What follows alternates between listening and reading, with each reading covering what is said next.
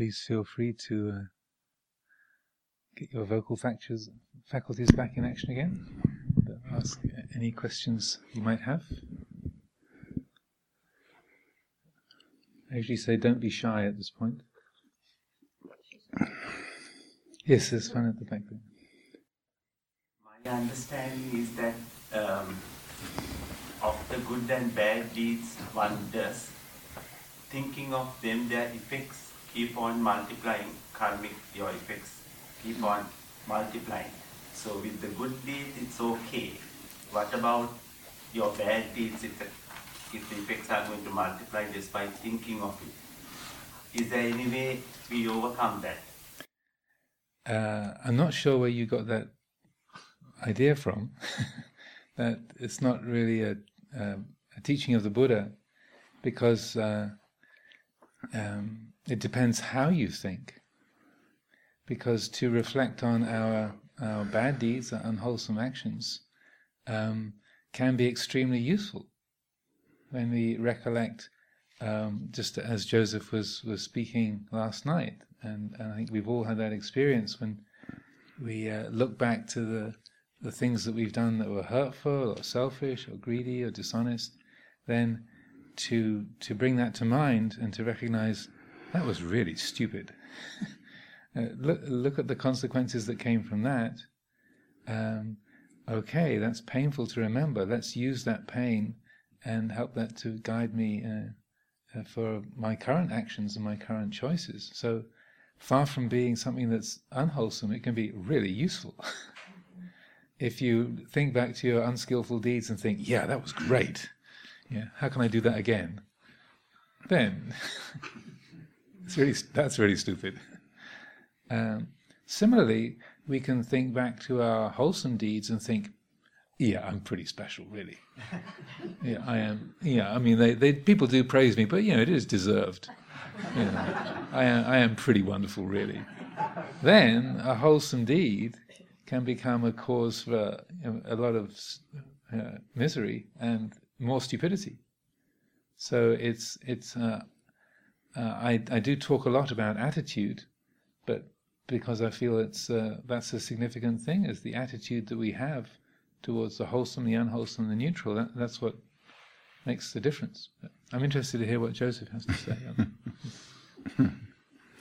I'm having a few thoughts as Ajahn was talking, but I think it's important to keep in mind that the path is not to accumulate as much as to learn from the past and both good and bad deeds, but as we move forward, it's to relinquish both. And I think in traditional Buddhism, say in Buddhist countries, the idea is the accumulation. So a lot of emphasis on merit or punya, which I heard Ajahn Pasana recently in a tape saying punya is another word for happiness. And we usually say merit, which is kind of an awkward English word like merit, demerit. And punya actually translated as happy, because you see traditional Buddhists, and I mean Sri Lankan, Burmese, Thai, Cambodian, so many that we have in the West now is a wonderful example for those of us that haven't lived or grew up there, that punya is very special, but it can either be to really giving and relinquishing of something, or it can be to accumulate. I want to go to a more heavenly state. But ultimately both good and evil, good and bad, need to be let go of, because it's about transcendence. But when we're on a kind of a level of measuring that, then of course we want to chalk it up in the good column and kind of eliminate the bad column. And that's a good place to be, but then we start looking, like Ajahn was saying, kind of humorously, that we get praise. So it's very easy for anybody really to, whether it's a monk or a non-monk, monastic, non-monastic, to think that they're somehow special, and so I have in myself, I have an awareness that when I feel good and praised, and that's not always been that way, to really look at that and say, oh, well, that's wonderful, I feel good, but that's not really me. It's something I'm a part of, and I can be proud of it, but not arrogant about it. And so maybe that gives a little perspective. It's a very deep, and it's worth contemplating and finding out for yourself. Yeah. Yes. You both emphasize heart to a great degree. Many, if not most, teachers or interpreters speak of liberation of the mind, but you seem to also introduce a liberation of the heart also. I wonder if you could speak of Chitta a little and how, and maybe why, how it helps us to think in terms of heart and why you use heart instead of mind so much. That's a good question. In the most common way that the descriptions of someone's enlightenment is in the suttas is the word chitta or cheto is used. That which is liberated. Their hearts were liberated. That's how it's described. Like say at the Anatalakkhana Sutta, the discourse on not self, the Buddha's first 5 companions when they heard his teaching about not self, then that's how it's described. Like their hearts were liberated. So it uses the word chitta or cheto. And do some translate that as mind and not heart? Some people you can translate that as mind. The whole discourses, I'm sure, numerous PhDs have been written about the difference between mano, chitta, and vijnana. So mano, which is, say, technically, it's more the thinking faculty. So the mind, the kind of thought creator, the conceptual thought aspect of mind. But what is liberated is the chitta. So the chitta has an unconditioned attribute to it. So that's because, you'd say the chitta is say the embodiment or the quality of awareness or awakened awareness that knows is these are attributes of the chitta. Whereas mano, the kind of mind, and usually vijnana, they're much more the sort of particular activities, or like thinking, or discriminating, cognizing. So it's like in the forest tradition, and particularly teachings of the Lumpur Cha, Lumpur Sumedho, they would always emphasize that there has to be some aspect of awareness that is transcendent, otherwise liberation would be impossible. And that was what Ajahn Chah received from Ajahn Mun. That was one of the key insights in that. Ajahn Chah was only with Ajahn Mun for 3 days. It was a very short, impactful stay. And one of the most powerful things that Ajahn Mun said was that that which knows the 5 khandhas, the form, feeling, perception, mental formations, consciousness, that is separate from them, like oil and water. And if it wasn't intrinsically separate, then liberation would be impossible. Because it is separate, it's transcendent of it, therefore liberation is possible. So that's like a key feature of the forest tradition teachings. So when I'm not sure about Joseph, but when I use the word heart, then that's my sort of English shorthand for the chitta aspect of it. So it's not just the feeling side of it. I can be pretty intellectual, but so the heart is not just in the representing the feeling rather than the intellectual element, but it's also representing that transcendent quality. So when you have also words like vidya, meaning knowing or awareness, or jnana, knowledge, there's also they carry that same kind of transcendent quality. But mostly in the teachings, when they talk about someone being liberated, it's the chitta, their hearts were liberated, the chitta was liberated.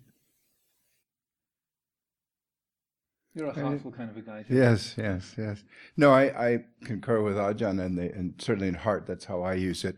And maybe citta should be one of those words we should be using more, because then we have a word and then we start to feel it, just like kama, nibbana, whatever these words are that we have in Pali, because there are already so many in the English language, and I think it's certainly one worth considering for that. And I'm quite happy to use citta. In Thai it says jit, it's short, citta, and I think Cambodian, Lao is jit. Other languages have Pali as Same their, in chit, Khmer, chit, yeah. So it's a great word, and certainly that when you ask, say, well, ask Ajahn Bodhipala or whatever, where the citta is, they don't do this. They do this, don't you, Ajahn? Yes, and that's very important, and I think so there's a distinction there. I think maybe one way to understand the distinction a little bit more is to know that, like I said it the other night, something Ajahn shared with me, but you can think about Nibbana, you can think about these things, but thinking isn't the knowing. Because remember, thinking comes and goes.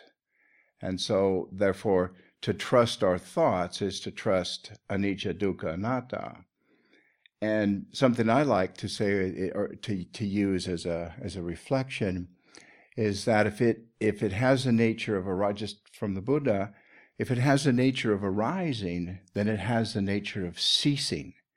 So if it's coming and going, that ain't it. So what is it that can be aware? What is the knowing that can be aware of the rising and passing away? So we're deepening. When I was first in Thailand and with Ajahn Sumedho up at Tum Sengpet in the very early years, he liked Zen, and there was a Zen practice called the Huatou. Huatou, I think Ajahn will probably remember it, and it's the place before the thought arises. And that made sense to me, not in an intellectual way, so that makes a lot of sense. So if you think about knowing, if you think, I have the knowing, and then that knowing comes and goes, that's not it. So what is it that doesn't come and go? That doesn't arise and pass away? And we all have, that's inherent in us.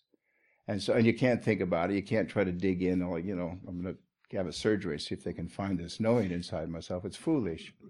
The other thing one other thing I'd like to say, and I think it's a great exercise, a very senior Thai monk, Ajahn Jamdian, Lumpur Jamdian, who I translated for several years out at Spirit Rock in California. And he used to do this exercise, and I encourage you to try it. So he'd have people, he'd say,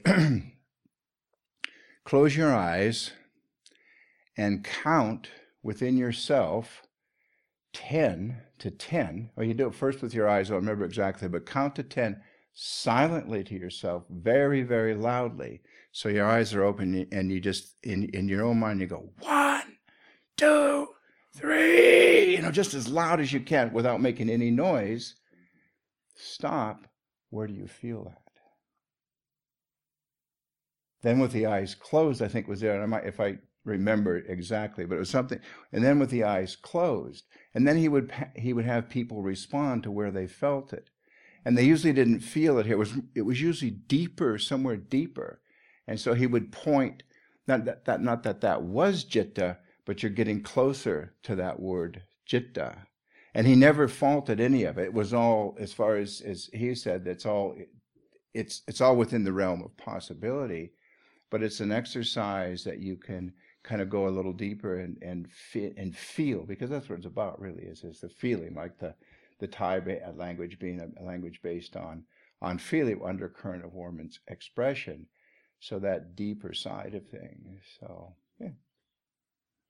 Another little curiosity. I know physiologically it doesn't have much of a foundation, but it's kind of interesting that in the scriptures and the commentaries, the chief function of the brain is regarded as being the production of snot. It's not considered to have any kind of particular relationship to the mind. So something tells me that they're just trying to put the brain in its place. It's a curiosity. So I know there's a few doctors and physiologists around here. But did I hear that right? Snot. Snot. Okay. Yeah. So You don't hear that teaching very often. no, not amongst Western neuroscientists. Yes. And such like. Anyway, any from this side? Yes.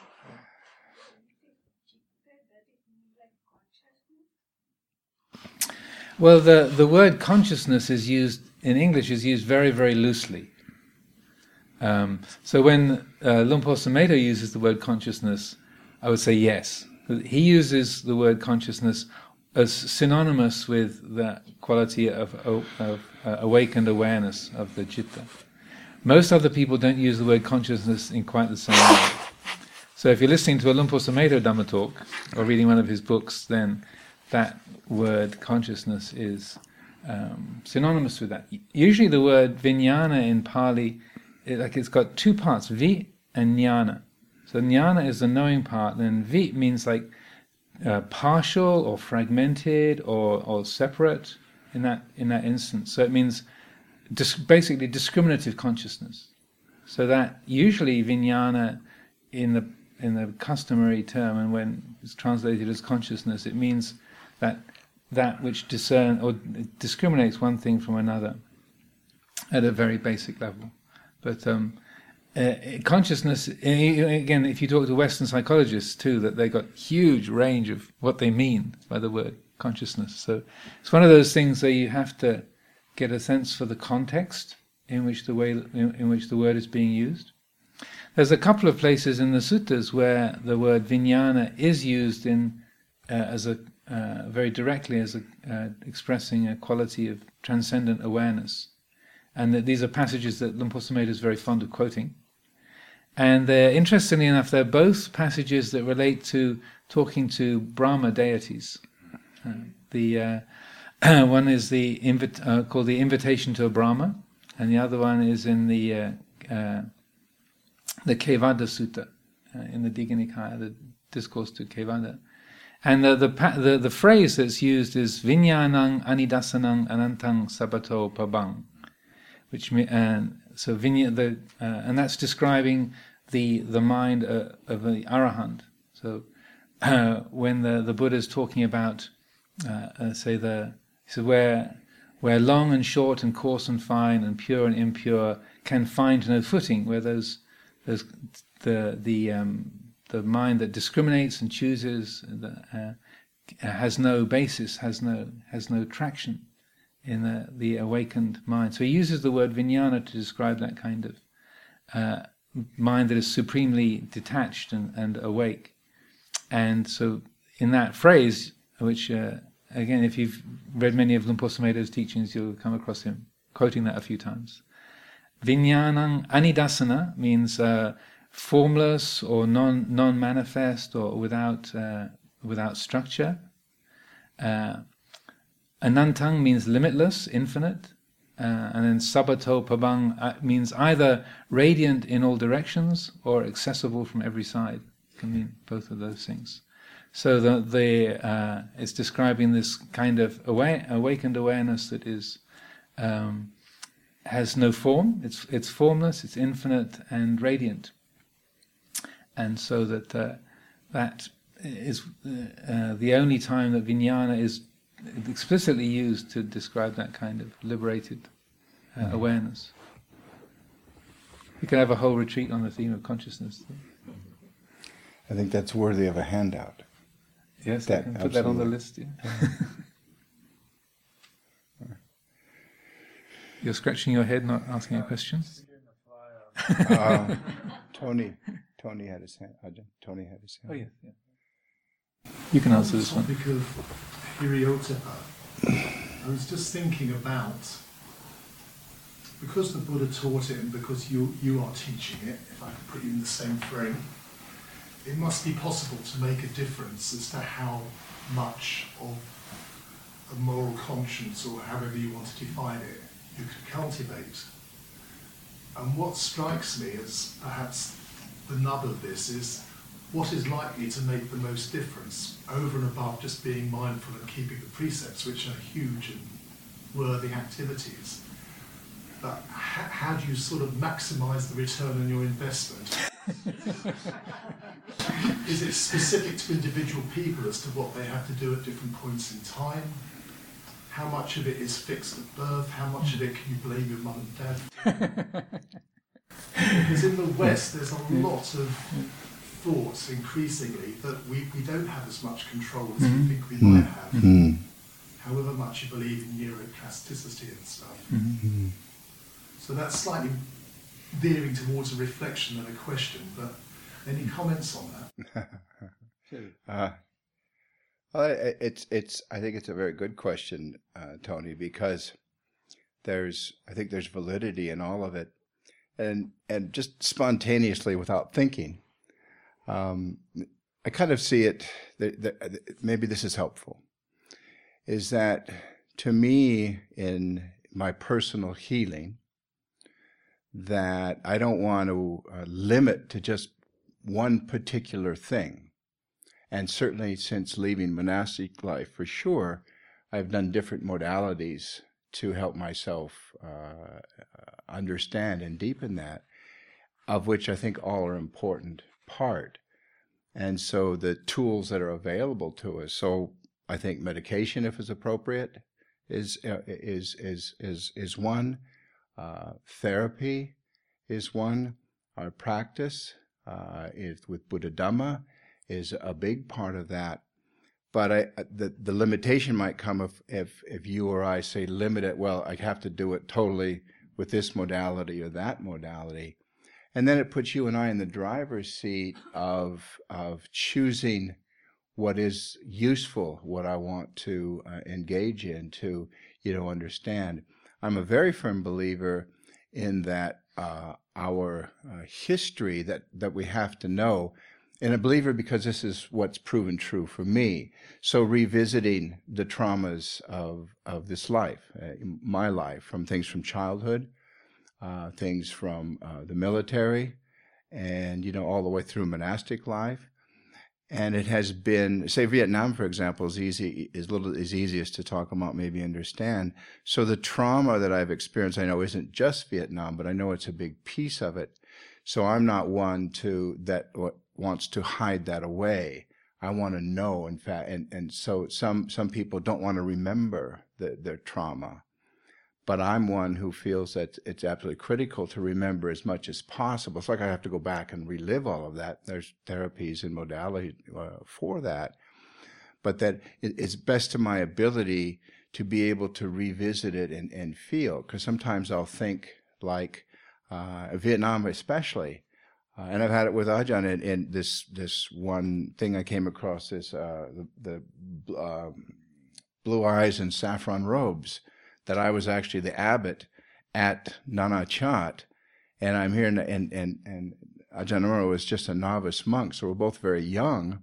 It's a film. It was a documentary film. Yeah, that was made in Ireland, but an Irish priest came and filmed one day. I have no recollection of this, absolutely none. I see it, I know it's me, I know it's him, but it's one of those things that I don't recollect. So I have a lot of things in Vietnam. I can remember an exact scene of combat like the one I was describing, but I don't remember what I was feeling.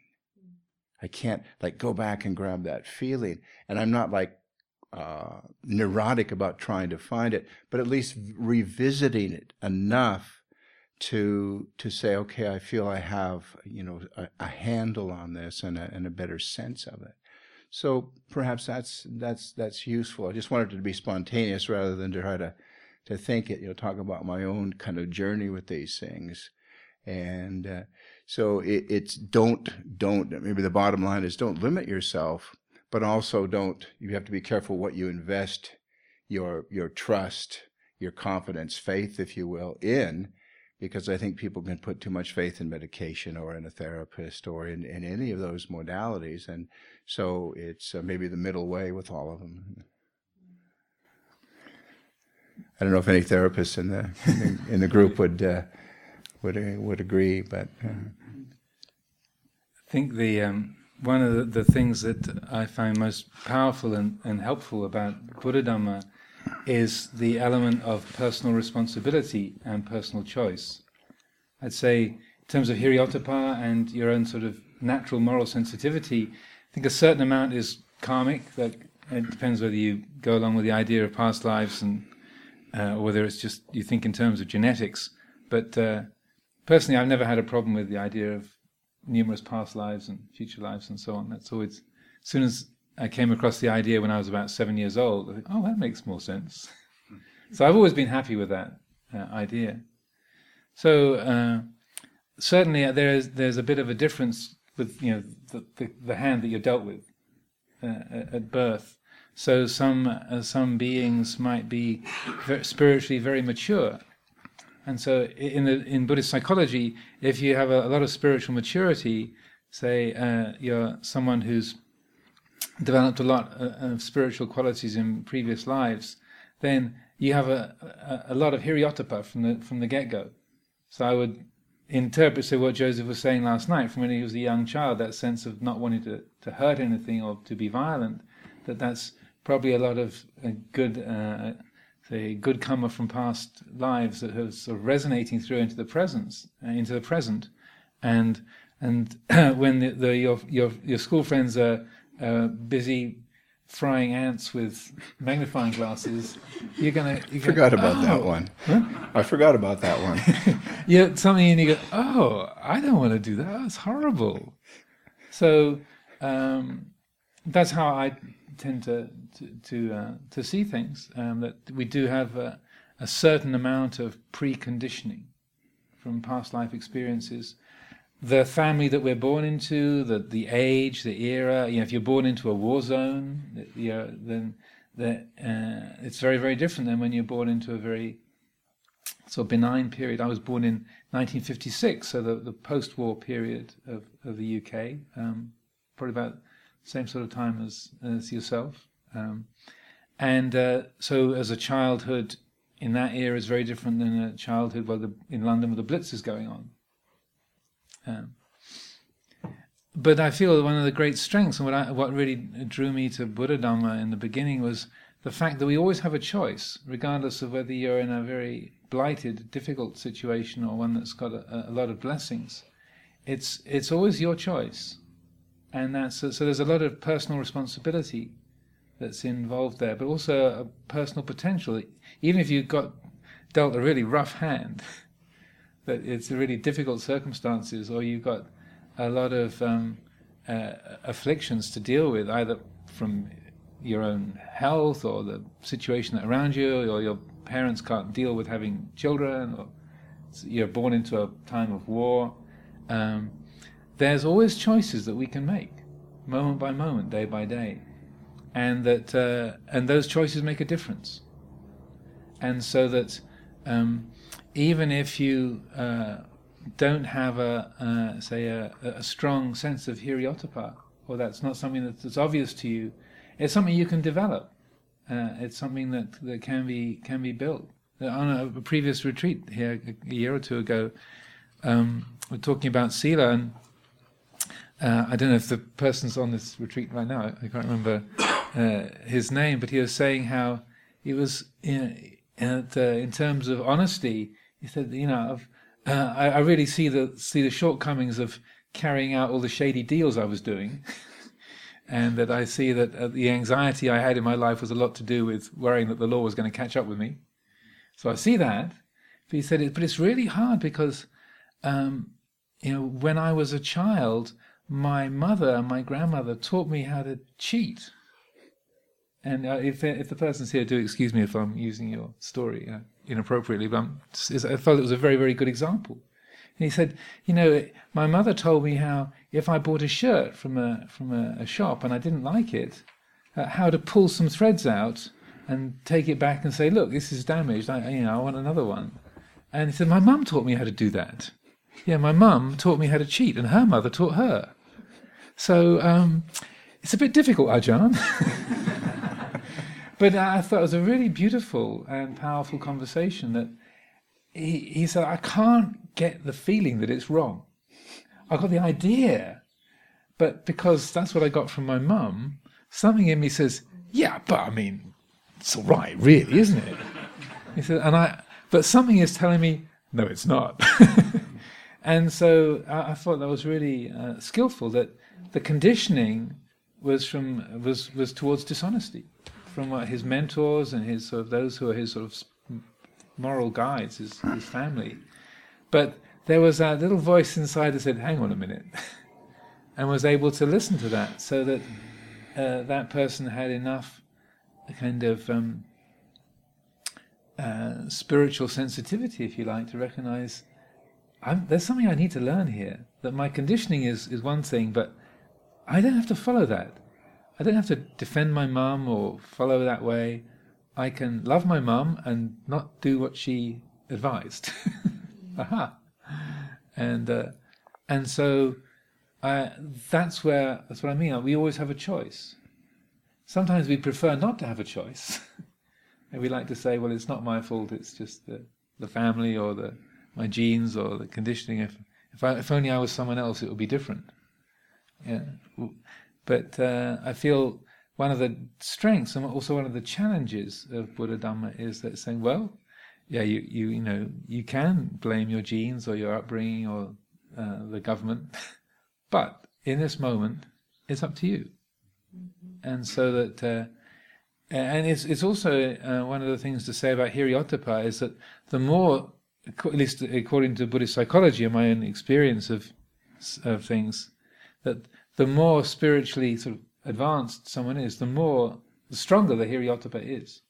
So Ajahn Chah once made the comment, he said, if you offered me 1,000,000 baht to kill an ant, I couldn't do it. In that time, 1,000,000 baht was a lot of money. He said, you could offer me 1,000,000 baht, $1 billion, and I couldn't do it.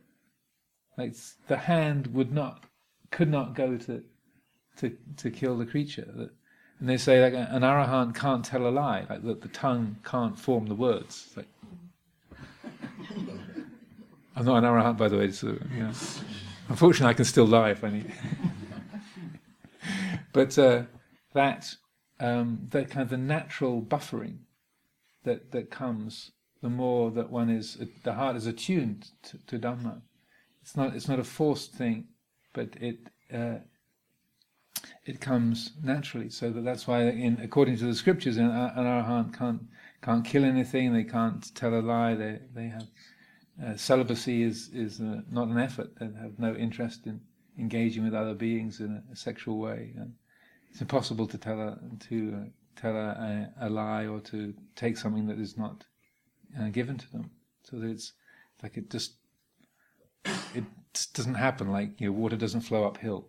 It's just if a being is attuned, so that Hiriyottapa is not something that is sort of necessarily being applied by will, but it's an arising from the heart's attunement to Dhamma. Yes, Pushpa. Yeah. Going back on the same topic, recently I happened to watch some keep the fork off the plate or the knife off the plate, that kind of cruelty to animal and humans. And I was crippled, even though I watched it to know. It's just, I couldn't deal with it for a while. I was so down and depressed because I wasn't taking any action to stop anything like that. So I think it came to a highest point that I needed to get some help to deal with it by talking to others in my family. It's just how the meat comes to the table, that kind of thing. Coming back on Hiriyottapa, the topic, I think that's really hurt me at that time. Not that it doesn't hurt me at the moment, but I have overcome it a little bit. But I feel I'm not doing much about it. Oh, it's a good observation, but it's also one of the aspects of compassion. And what I was saying about ottappa, or seeing the kind of harm being done to other creatures, when it's important if you cultivate that, we're not taking it personally. Because if it turns into I'm an awful person because I don't care about this, I should I should care more, I should do this, I should do that. All those I's and shoulds are actually cramping that sympathy, that the way the heart is attuning to, say, the way the food gets to the table, as it were.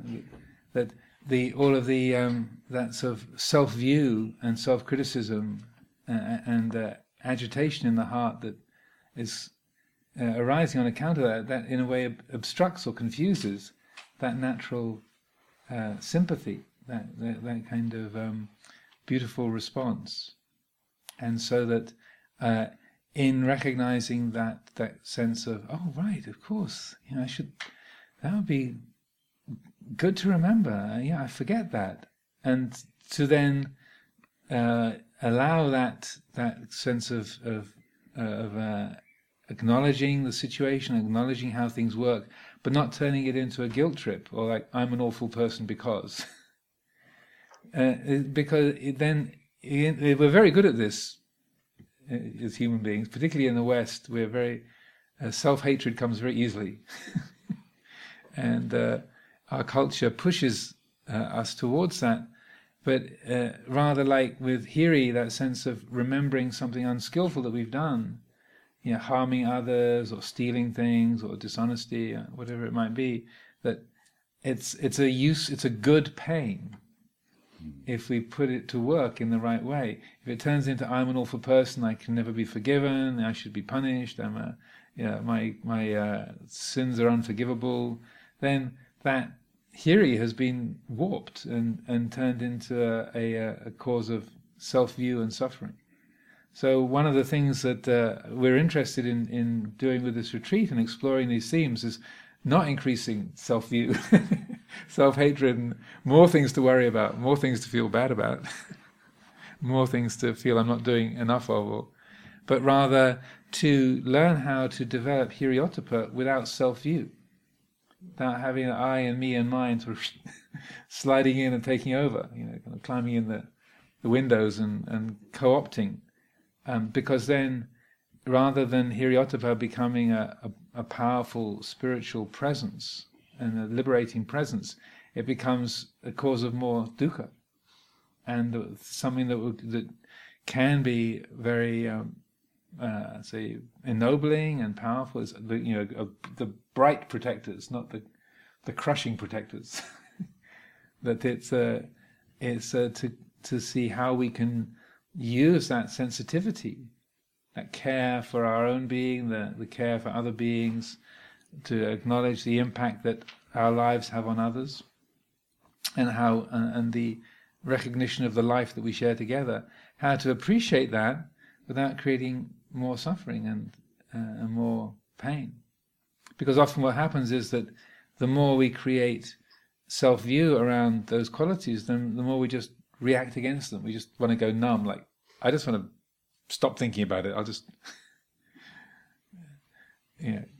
when we find ourselves reacting against it, pushing it away, or making things even worse.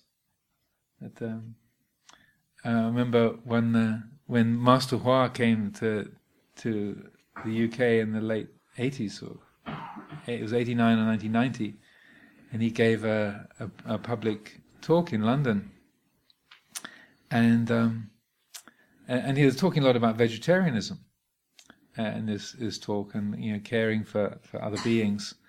And one of the people who was a very committed sort of supporter of Amaravati and a very regular student, he said, I took it all so personally, I immediately went out to a hamburger. I went to, but I just I can't stand this, and he said I just found myself going straight out of the Dhamma teaching into Burger King, or but it was just I can't deal with this. I feel so awful. I have to go eat a hamburger, which has made absolutely no sense rationally at all. But it was just like, So I thought that was a really good example when we handle hiri-ottappa in an unskillful way, when we make it personal, then it just increases our suffering, or we make more complications out of it. If we learn to understand it and work with it skillfully, then it becomes a powerfully liberating quality. They're the bright protectors, not the hammer of punishment. Do you have any comments? Just brief. It just came just at the last moment there that's so important because of the conditioning in the West, especially with theistic type teachings, that it's kind of is hammered into us that we should feel bad, guilty, that we're original sin, if you will, and that's not disrespect to Christianity or any other faith, but that psychology can have a really deep aspect, and I think that psychology can set in from a very young age, and I think no one's immune from that, and which is part of conditioning. So to rise up out of that takes genuine effort. So because we're kind of reprogramming the system, and which is absolutely possible. And because we're here, I would argue to say that we have a better chance than most, because it's that what is it that brings us here in the first place?